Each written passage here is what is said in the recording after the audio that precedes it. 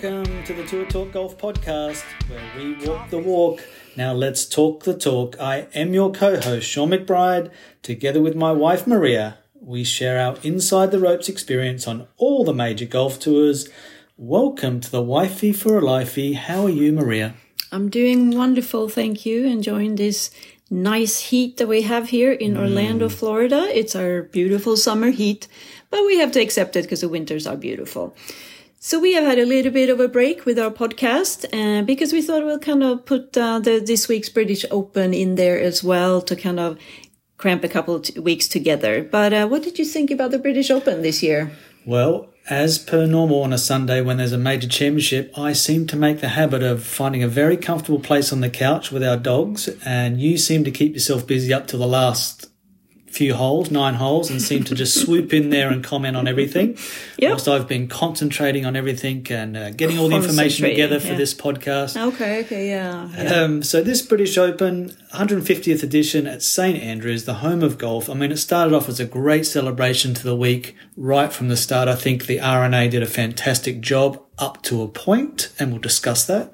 But obviously with Cameron Smith being the winner, I mean, he played unbelievable golf today. 64 will go down in history as one of the great final rounds in major championship golf. And he spoilt the party for the Rory McIlroy sort of army, but you can't take it away from Cameron. He played fantastic. It was really, really good. And the way he putted was incredible on those greens as well, which is not always easy to read and get a feel for, but every putt was just going in or was close all the time. And that up and down he had on the 17th hole was amazing.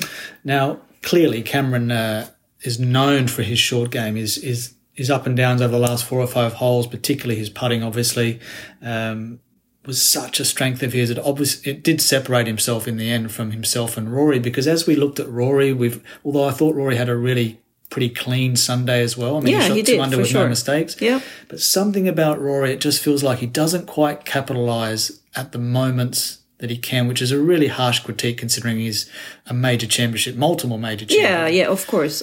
But if you look at the standards of Cameron's putting and McIlroy's putting, it just was a different league, it felt like today. And I think that's kind of what separated them a little bit in today's round anyway. But it was a great British Open, I thought. I thought it turned out really good. Yeah, absolutely fantastic. I mean, massive crowds. They mentioned there that was like 300,000 plus. You've got a bit of history, obviously, with Scotland. I mean, you went to college or university in Scotland there in Stirling. So what is that? We've both been there for British Opens, the Women's British Open. Right. My small experience compared to your sort of residential experience, what is it about St Andrews to the people that were watching on TV and they see the buildings sort of dwarfing the 18th hole and the first hole? What is it about that place that is just so magical? I think the history of golf, because that's where golf started. That's how it became 18 holes, because they were just walking along and all of a sudden, you have all the joint greens because they went out and came back and they had the same greens. So I think just the atmosphere of knowing that's how all these famous people or golfers have been and how they started and everything. And I think the history of it, it's just it's an amazing place. There's many players, including yourself, have taken that walk over the Swilcan Bridge from the 18th tee to the 18th fairway. Yeah. Back in 2007, I mean, you were very, very close to winning your own British Open right there at St Andrews, the first Women's British Open to be held at St Andrews. Lorena Ochoa sort of got the benefit of the first round conditions and kind of held her lead there for the next 3 or 4 days. But I see you came second. I was there. I watched it. Yeah. Can you remember back and see any shots today that Cameron Smith played? I know when we were watching a little bit on TV, you mentioned about that 17th hole and that particular putt that he had around the bunker. You said you've had it. Yeah. What was it like? What did it feel like for the average punter watching it on TV today and thinking, oh, that looks okay. It doesn't look that difficult. No, it doesn't look that difficult, but just knowing that pace is obviously extremely important when you come to that putt, because you're almost putting in a velodrome. So the putt kind of comes into the bunker, and if you're a little bit too soft in pace, it's going to ricochet right into the bunker because it's so steep, and that little velodrome there takes a ball so far left. But then on the other hand, if you putt it too hard, it doesn't really take the velodrome that much, and it will go straight through, and you can actually putt it over the green and over to the road. So it's a weird, really hard shot. You do not want to end up in the bunker. So it's more important to get the pace and probably hit it a little harder than anything. But there was also, I mean, when you look at the shots that they hit and the clubs that they hit into the greens and everything, they had pretty good conditions, playing conditions this week. I've played there when it's just horrible and it's so long and it's so windy. But that's what comes with links golf. Sometimes you get the wind, sometimes you don't. And it played very, very different when we played it in 2007 for sure than it did in their conditions and how far they hit it now as well. Yeah, even for these guys, they really had to be very inventive with some incredibly tough pin positions from the first hole of the first day right through to the last day. They were tucking some pins in some pretty serious positions there. And these guys still shot. I mean, today was a tournament record, 20 under par. Yeah. So a little bit of me says that this might just be a little a continued attention drawn to the fact that the ball and the club and the players are hitting it so far now on the men's side that they're making golf courses look obsolete. That's been an argument for many, many years. But when the R&A gets their pants pulled down a little bit, maybe it's a little wake-up call to finally coming around to maybe putting some restrictions on the golf ball or the spring effect on drivers, but we'll have to wait and see what happens there. But a fantastic British Open. Cameron Smith winner, Cameron Young, who also has now done really well in the last couple of majors. Fantastic eagle putt in the last to finish second by himself. Yeah. And poor old Rory goes from just basically having the gold medal around his neck on at the start of the day and ends up with a bronze. Yes. Even after 9 holes, he had a 2-shot lead. And then all of a sudden, both Cameron played solid and good and kind of overtook him coming down the stretch. But that's golf, it's small margins, and no one really played. Unfortunately, maybe Hovland wasn't too happy with this round. He shot 2 over today. But other than that, everybody up there played good golf. Cameron Smith will be the champion golfer of the year, and he will proudly take the old claret jug wherever he goes, and he's a bit of a beer drinker, so I'm sure he's filling that up as we speak. Another story throughout the week, obviously, Friday afternoon, Tiger Woods. We kind of discussed, and you thought maybe it might be his last tournament altogether. I think he kind of... Not really altogether, but I don't think he will ever come back and play full schedule. I think he will try to play some majors next year. I think we might see him back, maybe his own event that he has in December, but maybe Masters next year. But I think it will be very sporadic, and I don't think we will see him play St. Andrews again. I think he might be there, and maybe his son will be there, because his son will be 21 at the time. Good point. I thought he would have said this the other day in the interview. He probably didn't have the...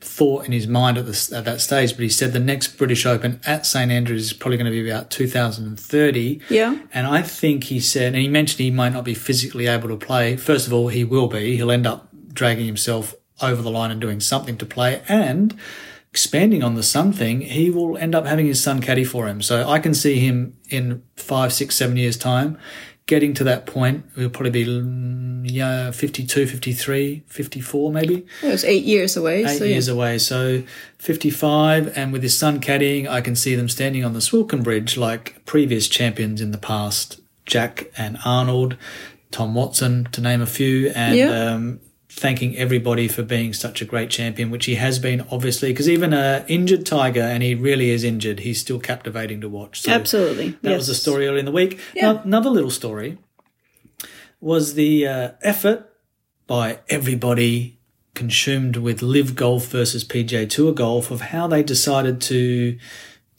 few rumblings about the reception of some of the live players, whether there was booing or non-booing, or whether there was invitations to champions dinners and stuff like that. So I thought the network television has tried to go out of their way to keep that separate. I think they achieved it, but I think it's petty. Well, yeah. I do think... I think with Sky Sport, though, I think it's better. Yeah. I didn't feel like, they're not showing any of the live players.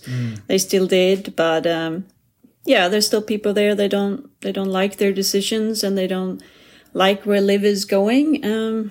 So I don't know. I think it's a continuous story that will keep on going and brewing, and players leaving and whatever tours they're leaving. So I think there's still a lot to go there. The court cases are only just starting to get momentum, and when that starts to happen, it's going to be in the public eye for a long, long time yet. Yeah. Anyway, there's a bunch of private jets leaving Edinburgh Airport, all flying back to America, and all these guys will be jumping on their jets and coming back to the PGA Tour, and they've put on a fantastic show for everybody, a fantastic British Open, 150th British Open at St Andrews, and Cameron Smith, you did fantastic. LPGA news, did you see anything on the LPGA whilst this British Open was taking place? I did catch a little bit of it, and I saw obviously that Lisette Salas and Jennifer Kupcho won. It was a team event going on this week, so they played foursome and best ball. So it was kind of a little interesting and fun, a little bit different event than the LPGA usually has. So it was the Dove event, and it was a Salas first win in 8 years, but it was Kupcho's third win this season. So she is going up towards Player of the Year, possibly. Really? Yeah, depending on how she continues to play. So, we have to look at that and see what's going on there. Also, we had the European Tour event going on in Holland, and Anna Nordqvist came out as the winner. Oh, a sneaky Swedish win. I see how you had to one-up me there. I had the Australian win in the British Open. You've come back with a Swedish winner in Holland. Exactly. So that will be good for her, getting some momentum and some confidence going into the Evian Masters coming up this week, and then we have the Scottish Open, the British Open, and the Irish as well. So there's a lot of events going on there in Europe. So she's gaining some momentum for that. Momentum going into another major championship for the women. Yeah. Evian Masters now.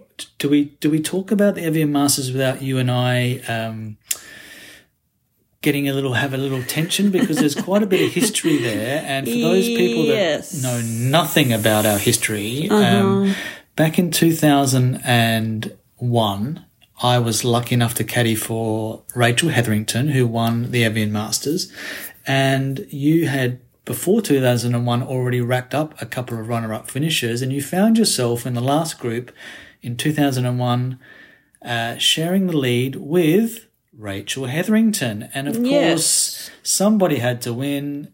It ended up being Rachel.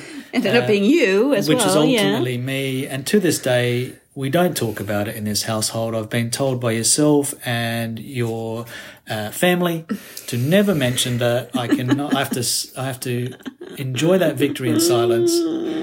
So that particular day, if we can roll back now. I think we both kept it incredibly professional. I mean, it was very unusual, and it did get some coverage on the Golf Channel back then, because it was such a story that how does that work? Now, since then, there's been some other boyfriend, fiancés, husbands caddying for other players. Yes, and you've seen definitely. Seen that happen. But it was a new experience for us, and in the end, I think we both handled it pretty professionally. Nothing was said or done that would be regarded as controversial. No, not at all. I wouldn't think so. I wasn't like I was giving up something or missing a part on purpose to lose the event or have you get a win or anything like that. You just you get on with it and you do your thing and try to play the best. Well, I try to play the best I can to give me the chance to win.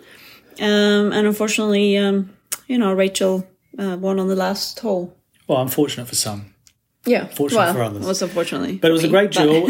Both of you girls played fantastically well that day. I know Beth Daniel, Hall of Famer, was in the group that day, and she was also sort of looking out the corner of her eye thinking, this is a really weird dynamic. And I do remember she kind of made a comment afterwards that I never said, whenever you made a putt, I never said good putt. Well, got news for you, Beth. I don't really say that to anybody when I'm caddying. I look after my player and that's it. And I've got enough to worry about looking after the girl I'm caddying for, let alone somebody else. So that was probably the only thing I got back from that, was somebody kind of noted that I wasn't overly encouraging to yourself. Yeah. But I tell you what, in the end, we both stuck to what we have always done, and that was being very professional. So that's our little history there. It was a little fun event because Rachel was ahead.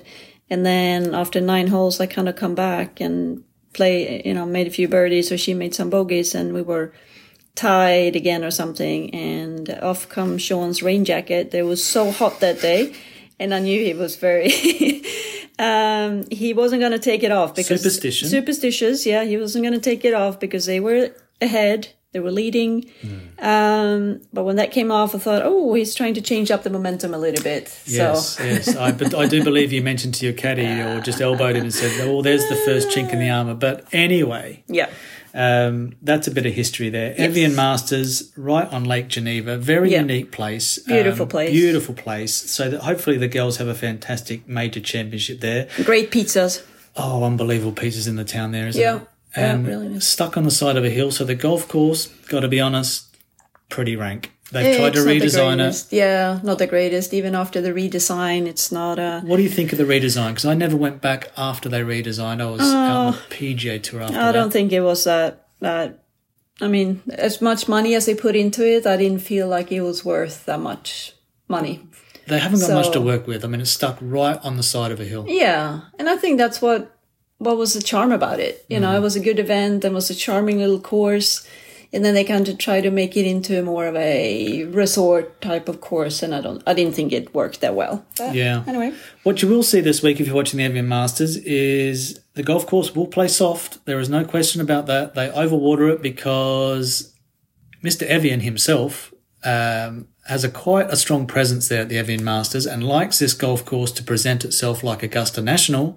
But because it's stuck on the side of a hill, pretty much every golf hole that's kind of below the clubhouse there is really soft. So a lot of fairway shots get plugged. A lot of shots on the green spin back a lot. I know you struggled with controlling the spin on all those greens for a lot of years. So quirky golf course. I don't think it's a major championship, but somebody's going to be crowned a major and end up getting lots of bonuses in their contract. So well done to whoever goes on to be an Evian Masters champion. Do you think Mr. Evian, who actually owns the course or runs the course, do they water the course with Evian water? Well, what we do know is in the main street there, the locals, this is a little known fact. Yep. The locals, if you need some water, you just take your bucket or your bottles and you go down to this little fountain tucked away in a little cobbled street, and Evian water is flowing from the factory about half a mile up the hill. That is a little known fact that a lot of people would not know about. No, it's nice, cold, beautiful water. So that is a great little place to go if you haven't been there. Great water to drink. Yeah. Not too sure about watering the golf course, but we will see what happens. Very undulating golf course, and the second hole on TV, it's going to look very flat. It's going to look very picturesque as you look out from the tee, but I can guarantee you the drop between the tee and the green is 18 yards, I think, maybe 20 yards. So the ball goes forever there, and it feels like you're going to hit it into Lake Geneva. And it's a nice. I mean, it's a cool place to be at. And a nice little course to play around. But, beer garden. There's some stories about that beer garden. Yes. Yes. Yes, so the girls are off to a major championship, and we are off. Now, where are we going, Maria? Where are you dragging me in the next few days that I have to go? By the way, it's a pretty big week. And it's a very big week. On my 50th birthday coming up this week, you are taking me where? Where are we going? We're going to Salina, Kansas. Oh, sounds great. I know. It is great. They do have some hotels there. Do they? And they do seem to have a pretty decent golf course. Mm-hmm. But that's where we're going for the Senior LPGA Championship. So that's what I have been preparing for a little bit, practicing and training and trying to get ready for the event. Why am I there? Well, you're driving the golf cart. So you're caddying. Yes, I am caddying. There's no way I can carry the bag these days because I just am well past it. But driving a golf cart sounded good to me. Yeah, and shooting laser. Oh, yeah, shooting the laser. Yeah. I'm good at that. Yeah. So it should be a good week. Obviously, we'll catch up with a lot of players that we battled with back in the day. Let's name a few. Annika Sorenstam going to be there. Yes, and Kari Webb is playing her first time. She's playing the Senior LPGA. Yeah, I think it was the first time, right? She's the rookie in the playground. Right. And Dame Laura Davies. Yeah. Julie Inkster. Yes. Trish Johnson, to name but a few. Yeah. Liselott Neumann.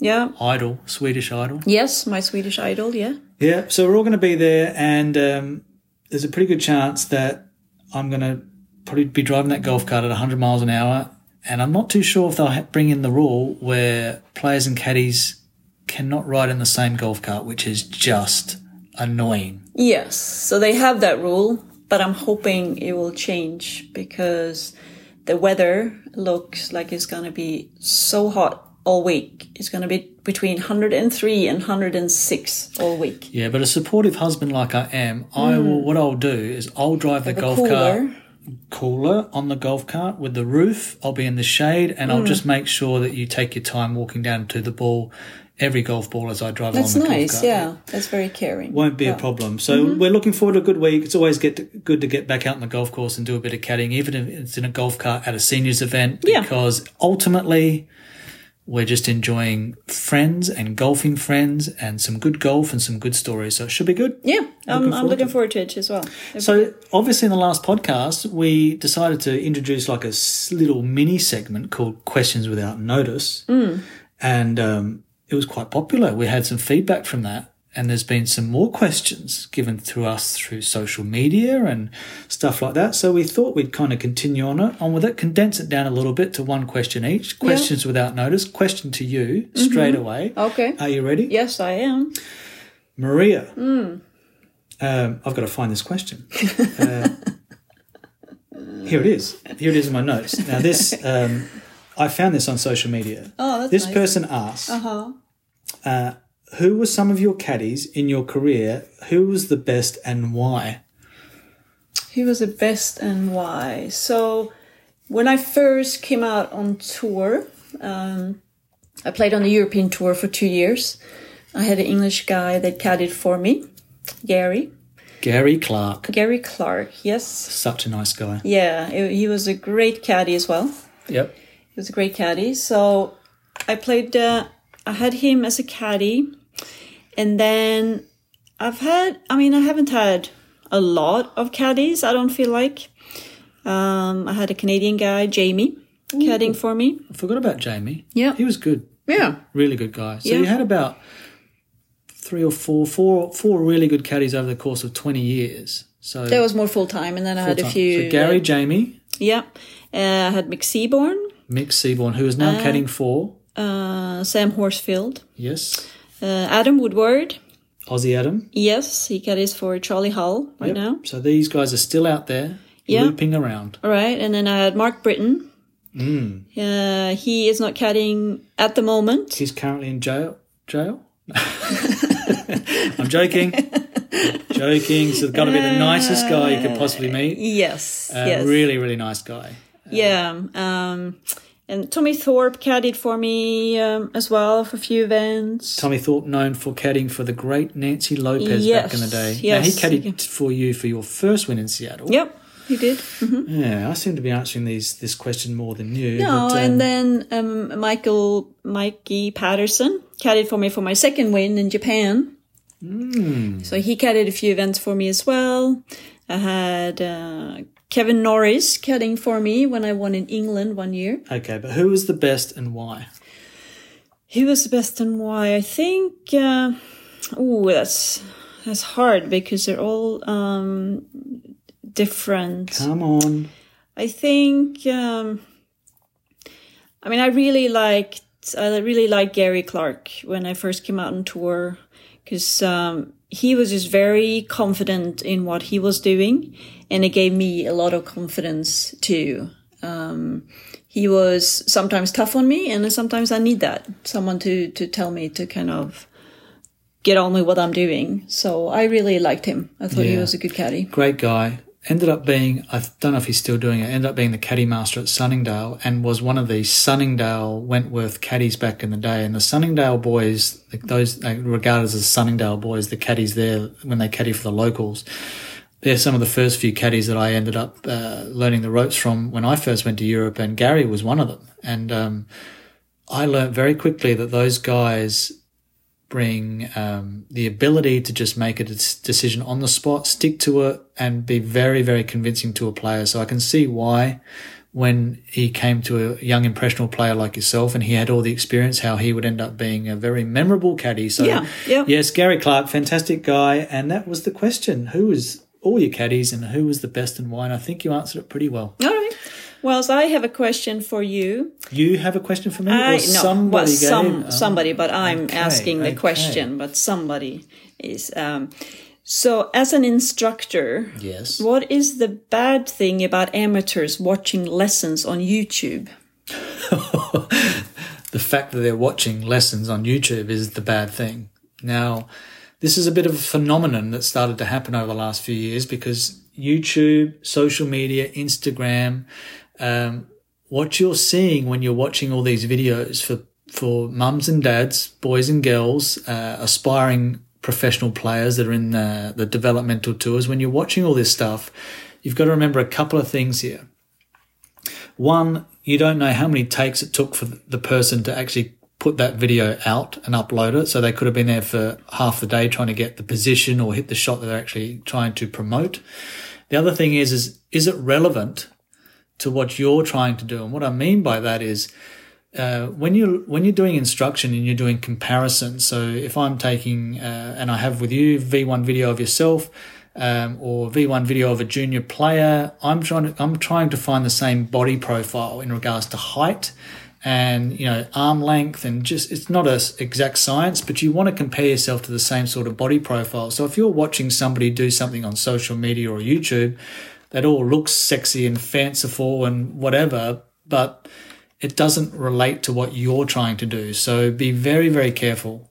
Anybody watching on those social media, YouTubes, and it's so easy because people think, oh, well, it's free and I can get a free lesson here, whatever. And yeah, but all it is glorified Band-Aids and golf tips like most of the golf industry has lived off for years. And there's been some great golf tips along the way. I used them a lot when I was a junior golfer and I didn't have the internet or social media, but I learnt off of other people who learnt from other people. Yeah. So I guess it's a more of a new school way of learning. But ultimately, in the end, if I look at how I learnt my golf the best, or I taught golf the best, the fact of the matter is you really do have to look at the fundamentals of each player, particularly from the setup position. And then from there, how does that dictate the motion of the movement, the torso, the body, the arm. So if you look at YouTube videos, what you'll see is your eye gets attracted very quickly to the golf club, the golf shot, the arms, the legs, and they don't actually look at the torso. And ultimately, that's where the engine is. So if everything runs better from there. So be very, very careful what you're watching on those sort of avenues of improvement. And ultimately, what you should be doing is just going and seeking a good, solid couple of lessons from a recommended PGA professional player or coach, should I say. Yeah. And trying to find a bit of a process to your learning curve, not just looking for quick little Band-Aids. So good question. All right. And unfortunately, it's part of the industry that we as instructors keep fighting because players come to you with these what's even worse, by the way, players now come to you with fitness instructors that have started to blur the lines between fitness and golf technique, and they've got players working on strength in certain areas that's not really helping their golf swing. That's another challenge in itself. But question time. It was a little condensed, but it's proven to be a little popular. So we're going to continue on with that. Now, of course, we've always had our good, bad, and ugly. And is it time, Maria, for our good, bad, and ugly? I think that we should go on to the good, bad, and ugly. Let's do it.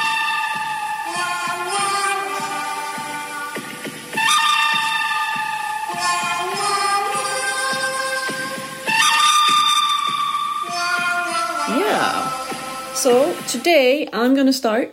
Because it seems like you most start most of the time, but I'm going to start today. Okay. So I'm going to start with the good. And I have to say that Cameron Smith winning with the mullet, I think, is amazing. Yeah, I like that. Yeah, it's such... and a moustache. And a moustache as well, yeah, which kind of covers both. John Daly didn't have the moustache when he won it with his mullet. But only the second mullet, claret jug. And it's great. Yes, and as we were watching him lift the claret jug, which I felt like was a bit sort of understated the presentation. But as you lifted it and you said, what a mullet. Australia will love that mullet. Well, Australians love that mullet anyway. They've never got away from the mullet. They are pretty backward down there. So, yes, an excellent good. Yeah. Cameron Smith, champion golfer of the year, champion mullet of the year. Yep. Well done.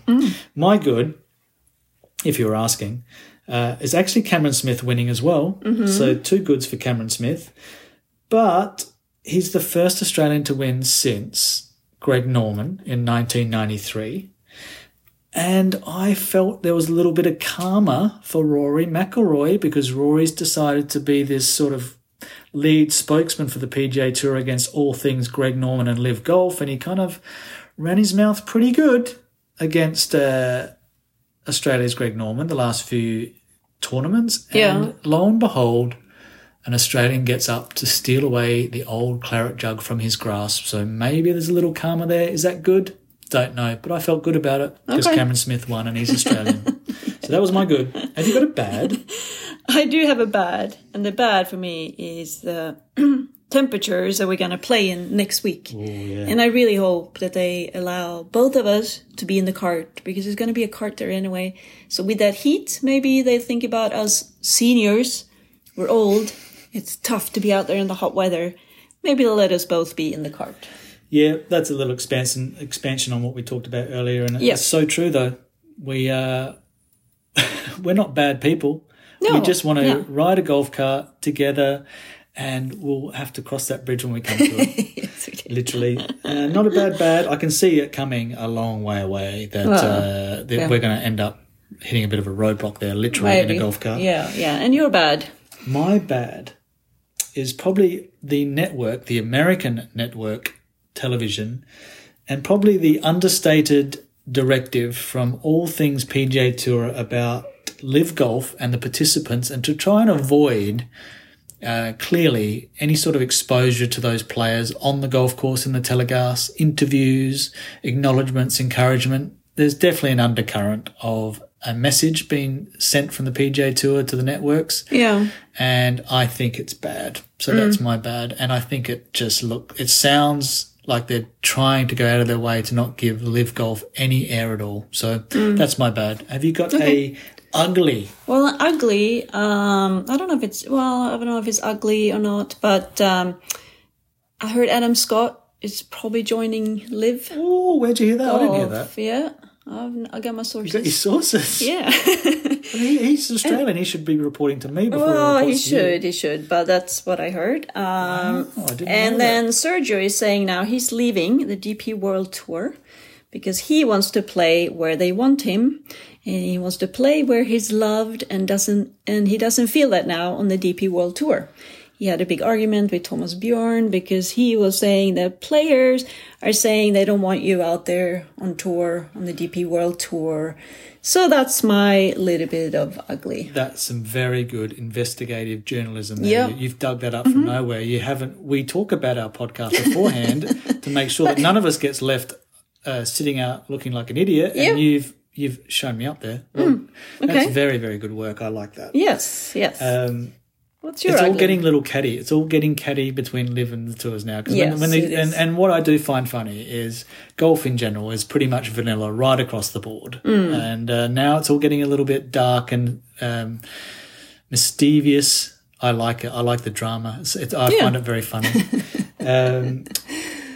Going on with that, Yes. my ugly is excluding the RNA excluded Greg Norman who's a former 2-time British Open champion, excluded him from the celebrations at the start of the week when they did the 4-hole sort of little go-round because they wanted to keep attention on the RNA and the old golf course and all the players, and they felt like the attention towards Greg would be take away from all the other players, and I found that petty. And what's even worse is the RNA decided to not invite Phil Mickelson, a Live player, to the Champions Dinner. And I think if you're doing that, I think it just reeks of desperation and pettiness.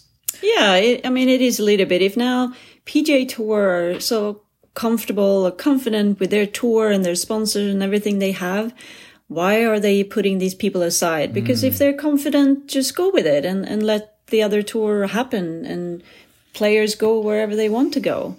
But, you know, this live is going to go on for a long time. We're going to have a lot to talk about with these two tours fighting against each other. Hopefully they'll come to some sort of conclusion, but we'll see what happens there. We will see. I totally agree.